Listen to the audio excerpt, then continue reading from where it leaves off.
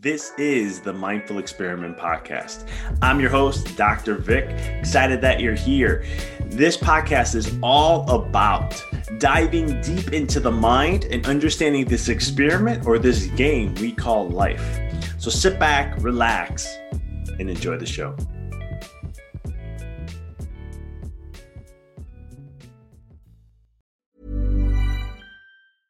Hiring for your small business? If you're not looking for professionals on LinkedIn, you're looking in the wrong place. That's like looking for your car keys in a fish tank. LinkedIn helps you hire professionals you can't find anywhere else, even those who aren't actively searching for a new job but might be open to the perfect role. In a given month, over 70% of LinkedIn users don't even visit other leading job sites. So start looking in the right place. With LinkedIn, you can hire professionals like a professional. Post your free job on linkedin.com/people today.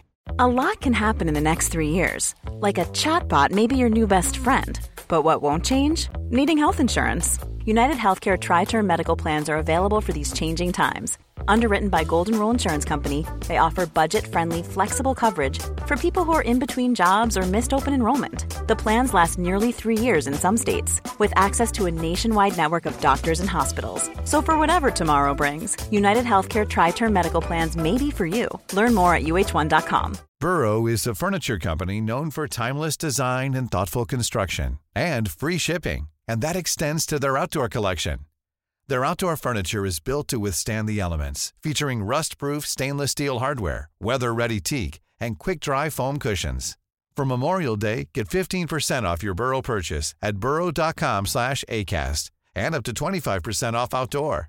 That's up to 25% off outdoor furniture at burrow.com/acast.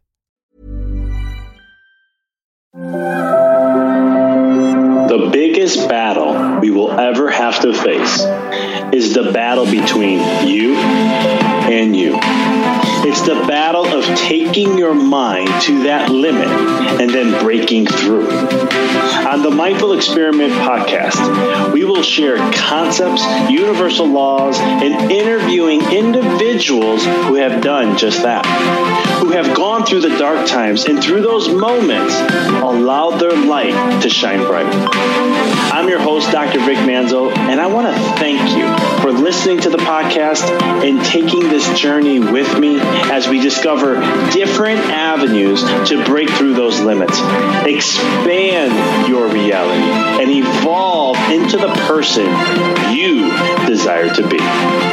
So sit back, relax, and enjoy the show.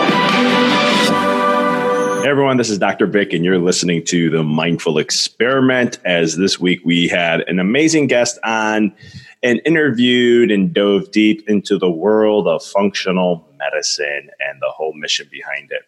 I had the opportunity to interview Dr. Sandra Scheinbaum, and Dr. Sandra, she is passionate about transforming healthcare by training health coaches to help people become CEOs of their own health.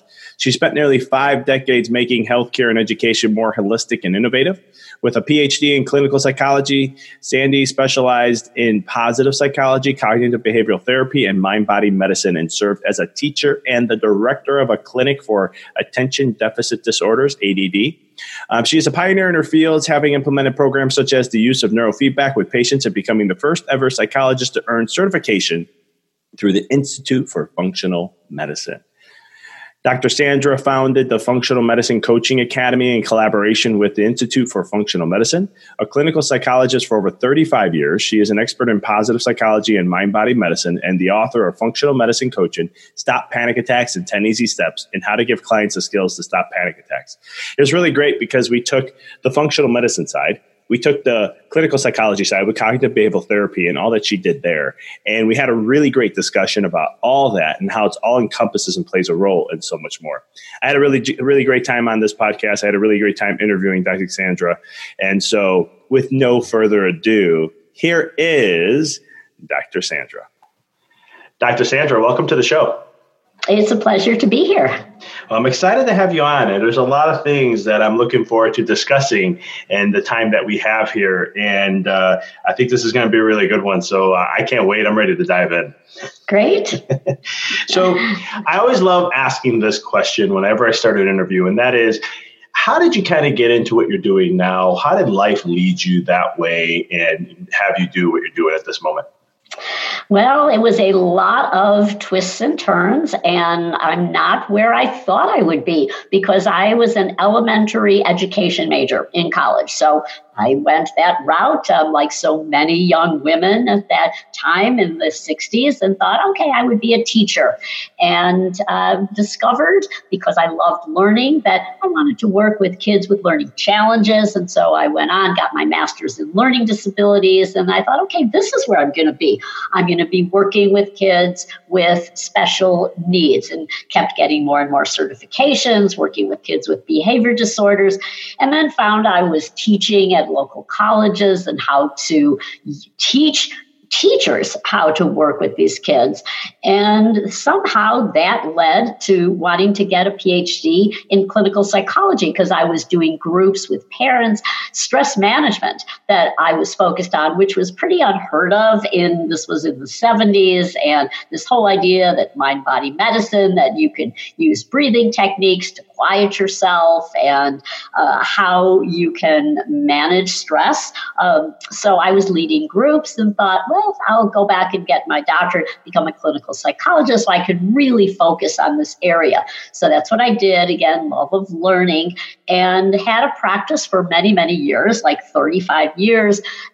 That was a local practice in the Chicago area.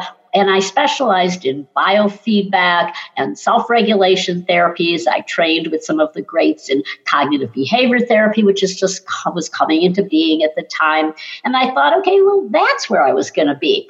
And I had some ventures that didn't turn out well. I have formed a huge group practice where I was managing a lot of other psychologists and social workers, and realized that that was something I was not suited to. So I like to thank failures as well, because if that group practice had been a huge success in our local area, I was in partnership with some psychiatrists in this business venture, and if that had been successful, then that's where I would still be. But fortunately, it wasn't. It was a learning experience. And so I went back to being a solo practitioner, again, in a small local office. And then around when I was 65, I had just gotten some training in functional medicine because I had discovered this really powerful way of looking at how we function by dialing down to what are the root causes of illness. And so I took all of my prior learning and integrated it with what I learned through the Institute for Functional Medicine, and had this idea. I had a partner at the time who was a young associate in my local practice. And so we founded we founded Functional Medicine Coaching Academy, and our partner was the Institute for Functional Medicine. So that was something I never saw myself doing because I had no business skills whatsoever. And I was taking a huge risk to launch this and launch it globally. And so now fast forward about 5 years, and we have trained over 2,000 coaches, and my love of learning is still continuing. And so putting together this curriculum, I put together all of those facets of coming from psychotherapy and mind-body medicine, psychology of eating, functional medicine principles, all the things that I had trained in, had worked with my own clients with. And so now I'm teaching it to others through recruiting some of the best faculty in the world, primarily from the Institute for Functional Medicine. They train doctors. We train the health coaches to partner. And that's what really inspires me. That's my mission and purpose now, is to find to have coaches be the ones who are really going out and transforming what we have, which is a sick care, into true healthcare. I love that. I think One of the things that I appreciate about your story is that you went through this journey, right? And you're like, if I didn't have these failures, I'd still be where I was. But due to those, it brought me to this state. But when you look back at your picture, like you were bringing up, you had the psychology background and then the mindfulness background. You had all these things. Now you're doing functional medicine on top of it. That's a pretty good package that like works together really well, right? Yeah, no bit of learning or experience from your past is ever wasted. We have a lot of people in our school who are changing careers, and maybe they're coming from a marketing background or a journalism background. And they're thinking initially that it is a real abrupt 360-degree turn, and now they're going to be a health coach. But as they get started launching a business as a health coach, they're finding that, that writing background in a journal, that's serving me well now, or an ability to market. They're calling upon the skills that they had, or people who raised kids and think, I don't have any skills really. And then you look at, but what did I learn on the job as a parent, and how can I utilize that in my current career? So it doesn't go to waste. No, totally. I totally agree with you. I wrote a book about how we get caught up looking at the micro aspects of life and how it can totally consume us. But when you take a step back and look at the macro, you see how it's really serving us. Absolutely. I love that. So for all the listeners out there, can you just share with them really quick, what is functional medicine? So they can kind of have an understanding. Yeah. So functional medicine is not so much a way of practicing medicine, because I was a psychologist trained in functional medicine, and in our school we train health coaches. They're not coming out as doctors or practitioners. But when the principles of functional medicine really have to deal with looking at what are the root causes of illness. And so the difference between functional medicine and a more conventional approach would be, what's the typical route? Let's say you have a skin condition. You don't know what it is. You go to your doctor's, a dermatologist, and he says, okay, you have eczema. And now maybe you also have some stomach issues. So maybe you see a GI doctor, and he says you have IBS. And you get the diagnosis. So it's all about naming the condition and then looking at, okay, how are we going to treat it? And that is typically, do you need a prescription for a medication? Or if you're going to an integrative doctor, maybe they'll say you need an herb or a supplement. But in functional medicine, it's digging down to why. Why does this person have eczema, have irritable bowel, have depression? Could it be, and there's some often practitioners will do some through looking at some specialized, not the routine lab test, they can get some information and say, okay, there's a pretty high level of inflammation going on. And so the root cause might be inflammation. Maybe there's something that is lacking. So maybe this person is lacking vitamin D because they're not in the sun enough. Or maybe they are depressed because they are, again, it's a gut issue and it's traced back to that. So they're finding what's the root cause, and then how can we create wellness first and foremost through diet and lifestyle change. So functional medicine is looking at the big picture. It's the medicine of why, not the medicine of how. And what we do in our training program is train coaches to understand these principles, to help educate their clients, or if they're working for a doctor, patients, to see that it's up to them to change. So where do they want to start on that journey to perhaps make different food choices, or start a movement, an exercise program that will help with the underlying root causes? Awesome. So do you guys normally, does there need to be a diagnosis to do this type of work for an individual, or is it just you have a standard of lab tests that you do and things like that? Well, if you are it depends. So if you are a practitioner, what would typically happen is, yes, you would need a diagnosis. And if you're seeing a functional medicine doctor, and if many practices are insurance based, so the insurance has to have a diagnosis. That claim can't be submitted without a diagnosis. There are many people who become inspired to they'll read a book by some of the world-renowned functional medicine people out there, like Dr. Mark Hyman, Dr. David Perlmutter, Dr. Tom O'Brien, and they might identify themselves and say, yeah, I'm going to start to make these dietary changes. And so for people who are interested in prevention, don't need to have a diagnosis to make these changes.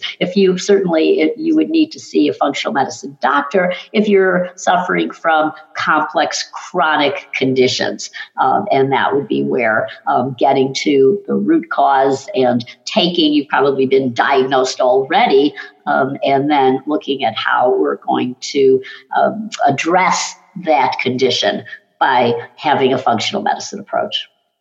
Gotcha. Now, is there a difference between the functional medicine doctor versus like a coach, functional medicine coach?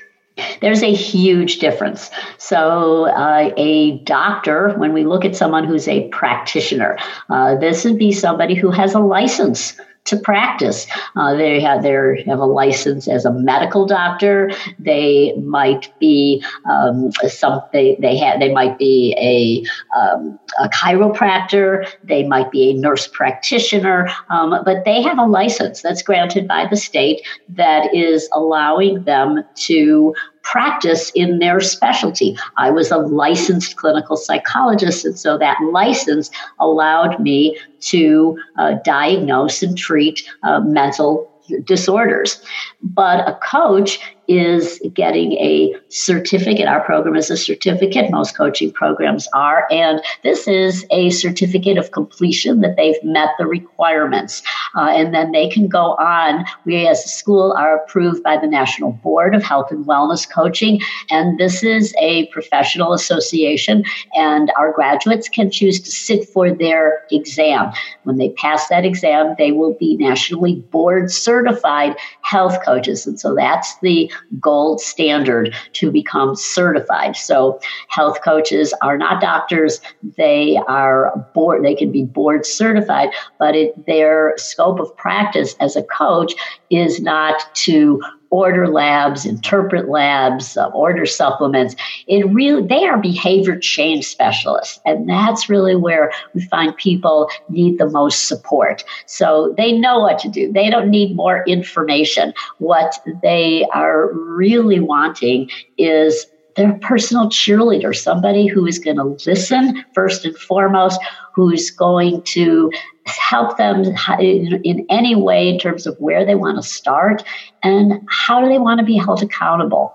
And that's really what we call this kind of the secret sauce of health coaching. That's awesome. Is there ways to where or techniques that you use? Because I know a lot of it you're saying is like behavior changes is what we have to work on. What are some ways that you can stimulate someone to get behavior changes to make that change towards improving their health overall by making certain choices and things along that nature? Well, we all know that scare tactics do not work. If they did, then people would be walking around in perfect health. But we tend to ignore a lot of if you eat this, this could happen to you. For many people, that is effective. So I come from a family history of people with heart disease and a grandmother who is diabetic. So that's a big fear factor. And so that has a place. Some people can be very motivated. Well, I better not eat that because, that's going to affect my blood sugar and I don't want to be diabetic. But what is most impactful is the dream. So if we dig deeper, why don't I want to be diabetic? Well, it has to do with my dream for the future. So what matters most could be maybe I want to have energy. I want to have energy enough to do the things I love, to be there for the people I love. And so a coach would often ask those crucial questions like, what do you want your health for? What matters most to you? And then they have this vision, the very vivid vision, as my friend Cameron Herold likes to say, having this vivid vision is so important.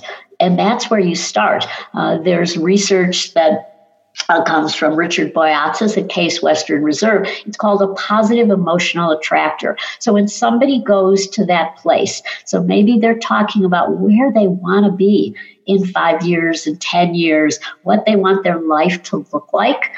Maybe it's they want to dance at a grandchild's or a child's wedding. Maybe they want to be out doing something that they love so much, surrounded by loved ones. And so that when you start to really have that clear picture and you're thinking about it, you're imagining it, your body is going into a calm, relaxed state, a parasympathetic state. And from there, it's easier to then make that shift to, well, where do you want to start today? And so a coach might say, you have some recommendations here from your functional medicine doctor, and you look them over, like, where are you ready to start? And so it's easier then to shift to the specifics today. Okay, well, maybe I'm going to go to the store and I'm going to get a new pair of sneakers because mine are 10 years old and they're pretty worn out. And so you take that first, it doesn't matter how tiny it is. So maybe all they did was put it on the calendar that I'm going to go to the store and get it. And then the next day they'll follow through. So you start wherever that individual is ready, and they're going to be more successful when they keep that vision, that positive emotional attractor in mind. That's awesome. And so it's really like trying to pull out like their values in a sense and tying it to the vision of what it is they want to create then. Absolutely. And it's in their hands. It's not because the doctor said, I better lose 20 pounds or I'm going to, get this chronic condition. So it is really about where they want to be. What do they want to live for? And so in a relationship with a coach, and it's you are with somebody who is supporting you and giving you that crucial element of hope. So they're not actually giving it to you. The individual is having hope.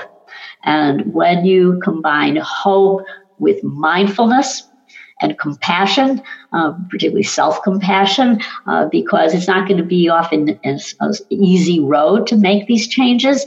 There's going to be setbacks and obstacles. So being able to forgive yourself and just keep on going again is so important. That's awesome. Is there things they look for or you seek for finding people's like strengths and working on those? I know we talked a little bit about like signature strengths and along that nature. Yeah, so my background is in positive psychology. When I was working as a clinical psychologist, this field didn't have a name yet. It only came into being in the 90s. But it's really the scientific study of what's right with you, because psychology had always been this gloom and doom. Let's get the diagnosis.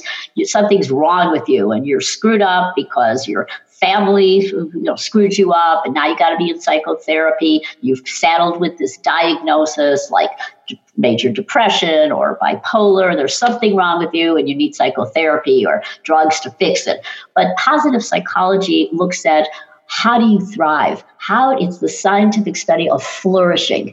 And it dials down to we thrive, we're in our element when we are using our signature strengths. And the people who are the chief architects of the positive psychology movement, Martin Seligman, wrote a great book, Flourishing.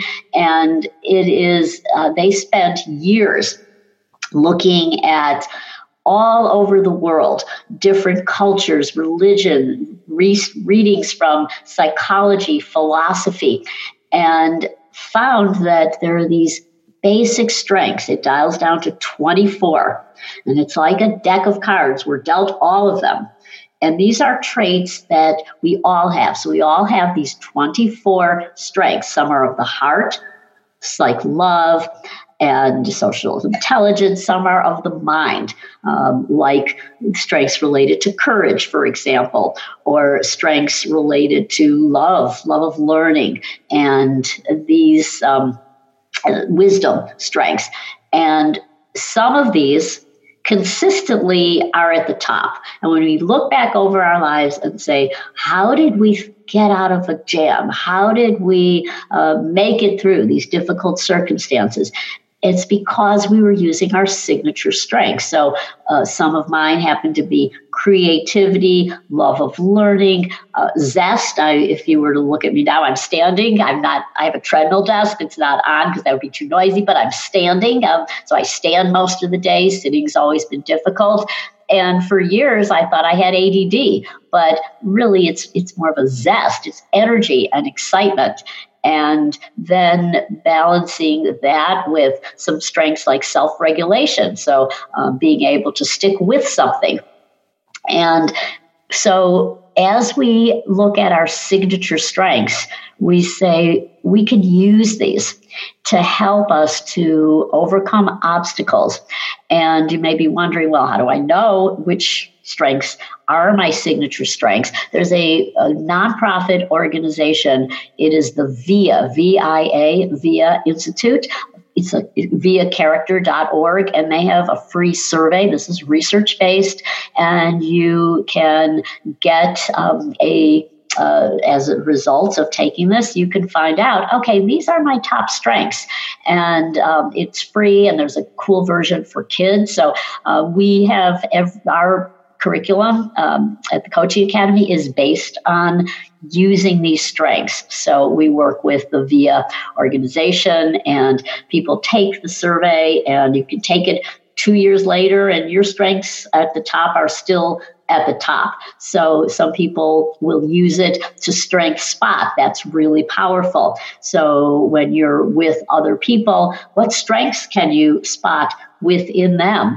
And it's very important, particularly in a coaching relationship, that you you use your strengths as a coach, and then you are helping people identify how they can use their own strengths to thrive. And thriving means not just emotional, but it's also physical, because we know certain strengths are really tied in, like hope and gratitude and appreciation of beauty and excellence, humor, forgiveness. These are all character strengths very closely tied in with physical well-being. That's awesome. I think that's huge, especially for the listeners listening. You hear about another survey or quiz, you're like, okay, I can find my strengths. This is awesome. Then when you know what your strengths are, does that help you then to focus, like, these are the things I'm good at, and then I figure from there what I do with it comes to health, life, and those types of things, and then just say, this is what my main, I guess the question I'm trying to get to is like the clarity of things, knowing that this is what I should be focusing on because here's where my strengths are. Yes. So, for example, one of my top strengths is creativity, as well as appreciation of beauty and excellence. So when I have a project, when I find a creative solution, then I'm in my element.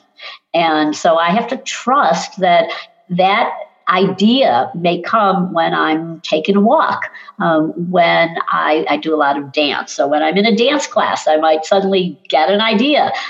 And so that is how some of the ideas for building Functional Medicine Coaching Academy, some of the things we put into the program came from. It's because it was just something that I have to trust my creativity, and as a founder of the company and CEO, that I'm in my element as the visionary.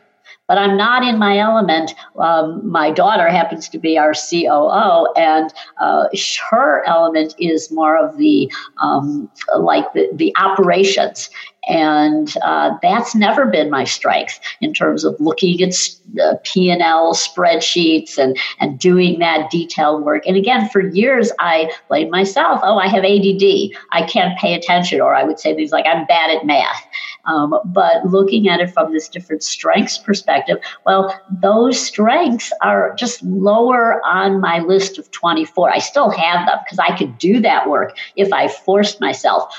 But also they apply in different situations. So prudence is a strength that is lower. So prudence, we call it like the mother of all strengths. It's like your mother, like wear a sweater, it might get cold. Well, I show a lot of prudence if I'm out taking a hike and I'm going to be really cautious about where I'm stepping and I don't want to fall. So there I'm showing prudence. But if I go into a shoe store and I'm not showing, I could make an impulsive purchase because appreciation of beauty and excellence at that moment is trumping my prudence. So I will say, oh, I love that. These shoes are so gorgeous. And so I'm overwhelmed by what they look like and making a decision based on zest and energy in the moment, but not using prudence. So the more we learn about strengths, that some can be overused a lot and some we can decide to strengthen. So I can set an intention to say, today, when I go shopping, I'm going to be really aware of need for exercising more prudence or self-regulation. I love that. And I know there's some listeners who on our show here who are like entrepreneurs and stuff. So I love when you brought up like using these strengths could be like you're the visionary CEO, seeing where we're going, how we're moving forward. But then it comes to like the back end business stuff, bottom line, looking at those things. It's like, yeah, no, but your daughter's that. She has that in her strengths. So is that something too to also utilize in that way? Absolutely.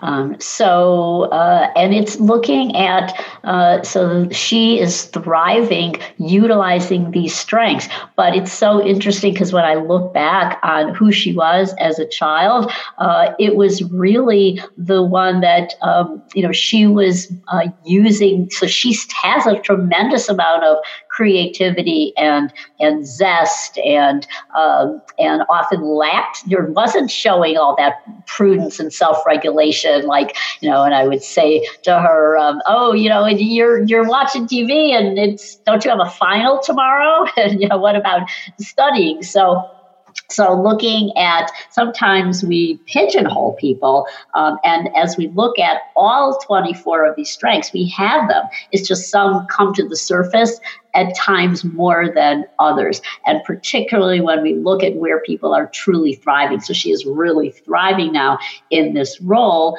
as more of the integrator, from Rocket Fuel, the idea that I'm the visionary. My co-founder is also a visionary. So the two of us just running the company, that would have been really bad if we didn't get an integrator in, because she is also someone who is more of the creative, more of the visionary, but in terms of looking at doing things like, creating the budget and getting into the weeds of the finances and some of the fine details of operations, the taxes and all those.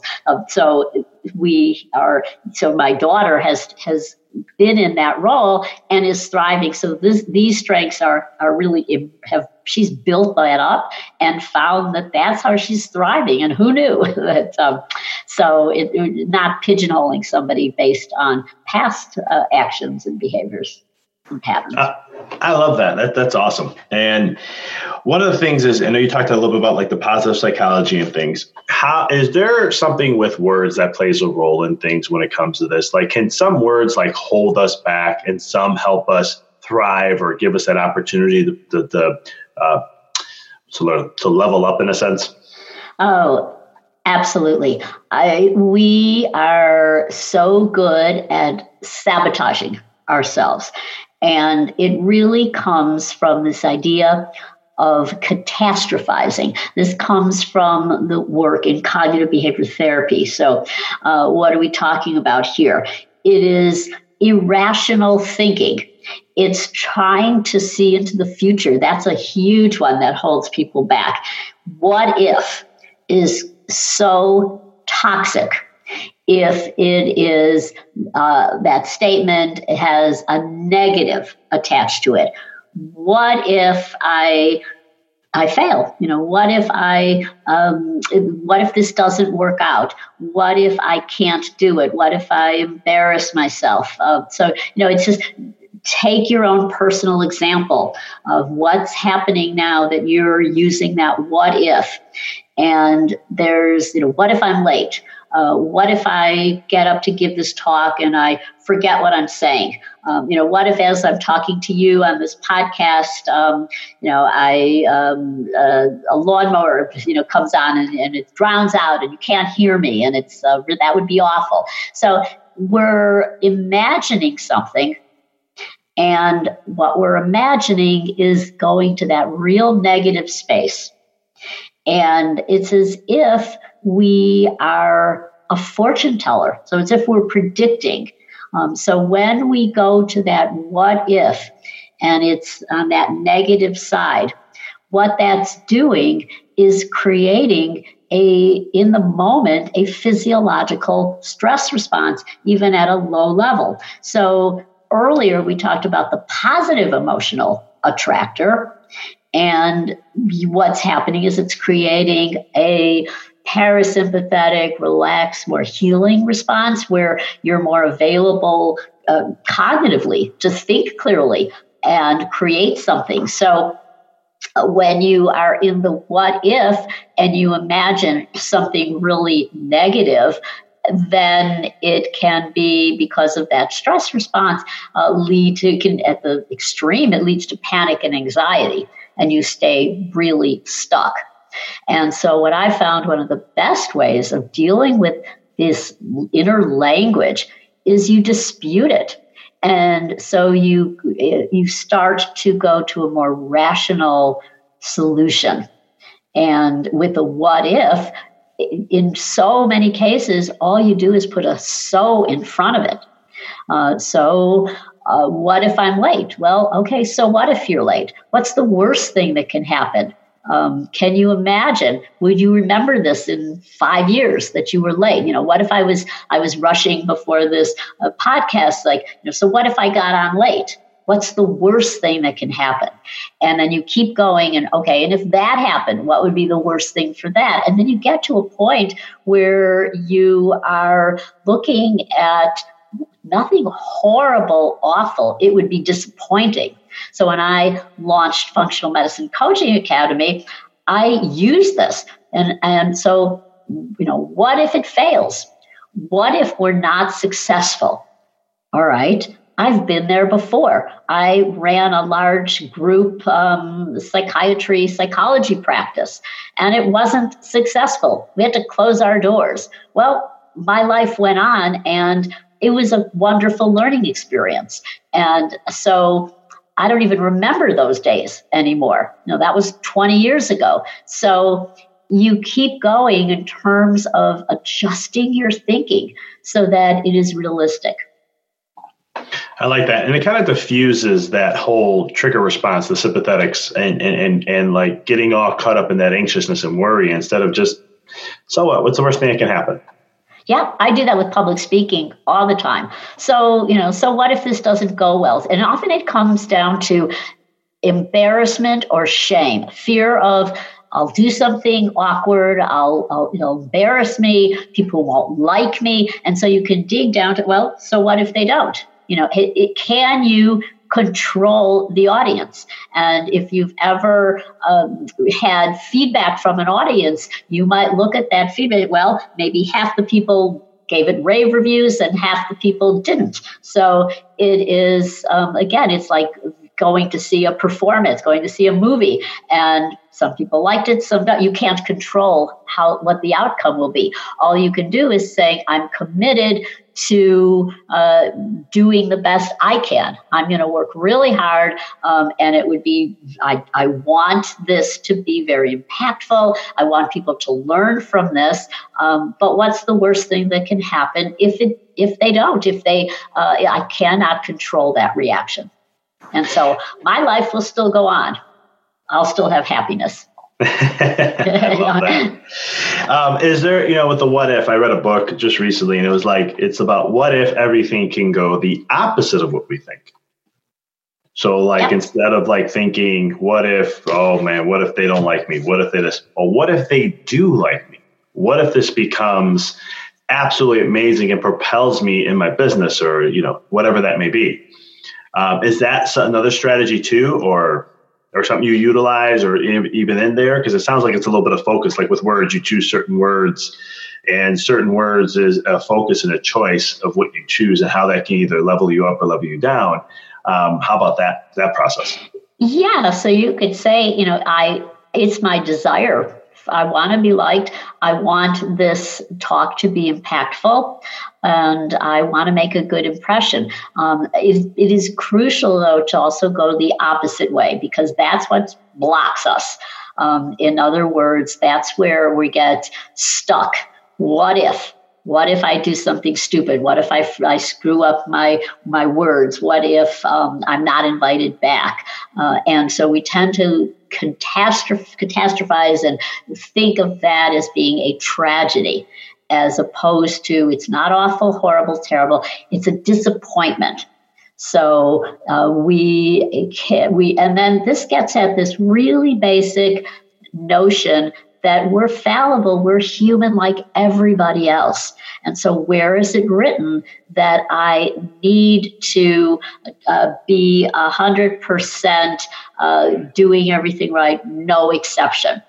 And so again, having that room for making a mistake and knowing that it is, they used to say years ago, I worked in cardiac rehab, is this worth dying over? And so, at that level, is this worth dying over? Is this so important that you're going to upset yourself, trigger this autonomic nervous system stress response that is contributing to physiological wear and tear? So you choose to put yourself in a different space. I like that. And it gives people the power back, knowing that they can choose. And that, I think that's very empowering in itself. Would you agree to that? Absolutely. So I can't control your thoughts right now. So you might be thinking, oh, she's like the worst interviewer. I can't stand this. This is awful. This is not what my audience wants. Or you could be having an opposite. But if I'm going there, if I'm focused on the outcome, then that's usually where I screw up. Many people get into this when they're giving a talk, when they're taking a test. They tend to rate themselves like, oh, I'm not doing well. Oh, this isn't going well. Oh, the audience doesn't like me. And so really the key is to get into the content. And so you quickly say, so what? No big deal. I won't remember this day in a year, in 5 years, certainly not in 10 years. And what's the worst that can happen? And so you have that split second where you go there and then you get right back into the content, and that's where mindfulness comes in. So you get into the present moment where you're focusing on the only thing I have is my choice of the content that I want to deliver, what I want to say to you right now, and then what I'm picking up as I'm listening to you. That's awesome. Is there techniques that you recommend from a mindfulness side to help individuals when they're, because sometimes when that sympathetic start to fire, we lose our critical thinking, we lose the far vision and the vision and so forth, and we just get to in a reactive state. Is there things that you kind of like recommend or help people with to let's reset, let's calm, let's turn that off, and let's get back? Yeah, it's a combination of breathing is really important, and all you need to do is take a few very, very slow breaths, like talking super slow motion, where you're breathing in and you can just count to yourself for a count of 6. You inhale, counting to 6, and then you exhale slowly, counting to 6 or even 8. You make that elongated exhalation, but that's usually not enough. Posture really helps. Amy Cuddy's work on standing straight. It's kind of like the where you have this confidence that you will get out there. Let's say you're preparing for a speech. I love Mrs. Maisel, the series that's popular, and so they've got her manager always says before she goes out on stage as a stand-up comedian, she says "tits up," and I love that because it's like you are like proud. And so you change your stance, your posture. That is a signal physiologically, and it just feels good. You have more confidence. So you are pairing breathing with standing up straight, And then focusing on anything that's not feeling right is usually excitement. So some people get anxious and they start to worry about those signals that their body's giving to them. But really, if it's like you are an athlete before a big game or an actor about to go on stage, it's you're naturally supposed to be excited. And so that's another language shift. From anxiety to excited, my body is doing just what it's supposed to be doing right now. And so it's that low level of just feeling energized and charged up. And you pair that with standing up straight and not holding your breath. I could relate very strongly to this because being a chiropractor, this is one of the things from a brain level of what we work on. And just for the listeners listening, this is very true because when your body's more in an extension state, which means you're going to have better posture, it does, activate part of the brain, which is the parasympathetics, and you get more into that state. You feel good, you have more energy and things along that nature compared to being more flexed over, rounded shoulders and so forth. There is lack of a lot of things that can happen there that can affect mood and things along that nature. Yeah, absolutely. And it's harder to breathe. Plus, it's that defeated posture, like you're all slumped over. So it's detracting from your confidence and being able to get your message across. Awesome. I got a couple questions left. One of them I wanted to ask because I thought this was a really good one. Why do you say that noticing how a person eats and what they eat is a window into their personality, their friends and family, and also their culture and ethnicity? So psychology of eating shows us that if you want to know somebody, you watch their eating patterns and habits. And so it might be somebody who is are they micromanaging, somebody who is documenting everything they eat and weighing everything, or maybe they have a certain order of how they eat and they're very rigid about that. So, what other areas of their life are they very rigid about? And so that would be, somebody who is going to be attracted to what we call nutritionism. They're not getting any joy in their food. They're just focusing on food as nutrition, as fuel. And then on the opposite would be like the Homer Simpson food as hedonism. Food is complete pleasure. And so people might describe them as a human garbage pail, but what else is about how they are able to regulate and manage? Is it all based on pursuit of this temporary pleasure satisfaction? We can also look at throughout our lifespan, our approach to food tends to be more in sync with our developmental stage. So if we look at the psychosocial development, so many parents are attempting to get their kids to eat healthier, but if they are in that rebellious stage, if they're in the seeking autonomy as a 2-year-old, they're going to be the picky eater perhaps. And so their parents' efforts are going to fail. Also, if they're adolescents or they're just going off to college and finding their identity as their crucial stage in life, well, then it's no surprise that they're going to come home at Thanksgiving and they're going to announce the opposite of how they were raised. So if they were raised as vegans, they're going to say, oh, I just had some meat and I love that pork sausage that they serve, and because they're finding their identity. But if they were raised with the meat and potatoes, then they're going to come back and say, I'm a vegan. And I'm not eating, I'm going to have tofurkey for me for Thanksgiving. So it's often not based on the food choices, but it's coming from their psychosocial stage of development. And similarly, as our attitudes towards food change, when we get into our 30s, we're having children, we may adopt a healthier eating style. And again, it's in sync with, again, both our personality and our stage of development, and also our friends. We eat the way our families, our friends, we have to take that into consideration. We tend to adopt the patterns of people we associate with and our culture. This runs really deep. So there are certain foods that we eat out of awareness. So what do we eat on the 4th of July? What do we eat every Christmas, for example? Well, it's often tied in with associating these special times with special foods. And so it's like we're on autopilot. It's just a deep, deep visceral connection. Very interesting. And so it's really like more of just what you've been exposed to in your early developmental years to where it kind of leads to that until you get to your 30s and you're like, I may start to make some of my own choices and kind of change things up a little bit. Yeah, it's often our eating patterns are in sync with our psychosocial developmental patterns. And there's some, if we can look at certain, some things are genetic. Even they did tests of neonates who very early smiled when they were given a little sweet they were just given a dab and they smiled versus grimaced for sour, for bitter. So some of our patterns are based on biology as well. Very interesting. Well, Dr. Sandra, this is great. I want to just give a chance to have the listeners, how can they connect with you, reach out to you, follow you, and do all that follow you and keep up with all that you're doing? Yeah, so we are functionalmedicinecoaching.org. And we are on Facebook, Functional Medicine Coaching Academy.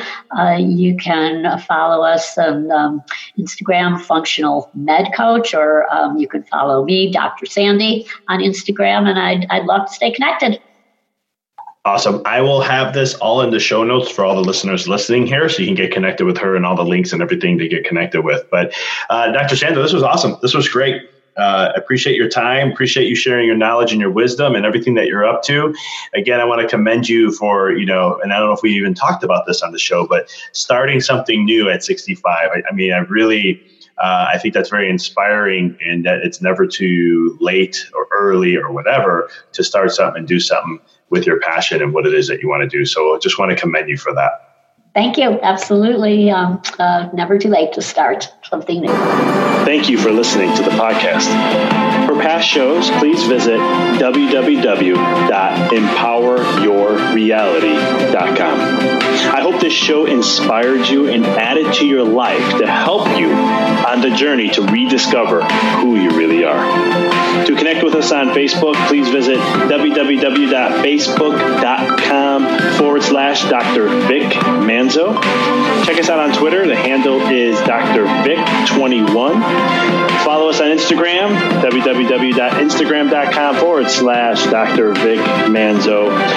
If you were inspired by the podcast, pay it forward by sharing it with someone who you know can benefit from it. Thank you again for listening to the Mindful Experiment podcast, sharing paths to help you rediscover your infinite potential.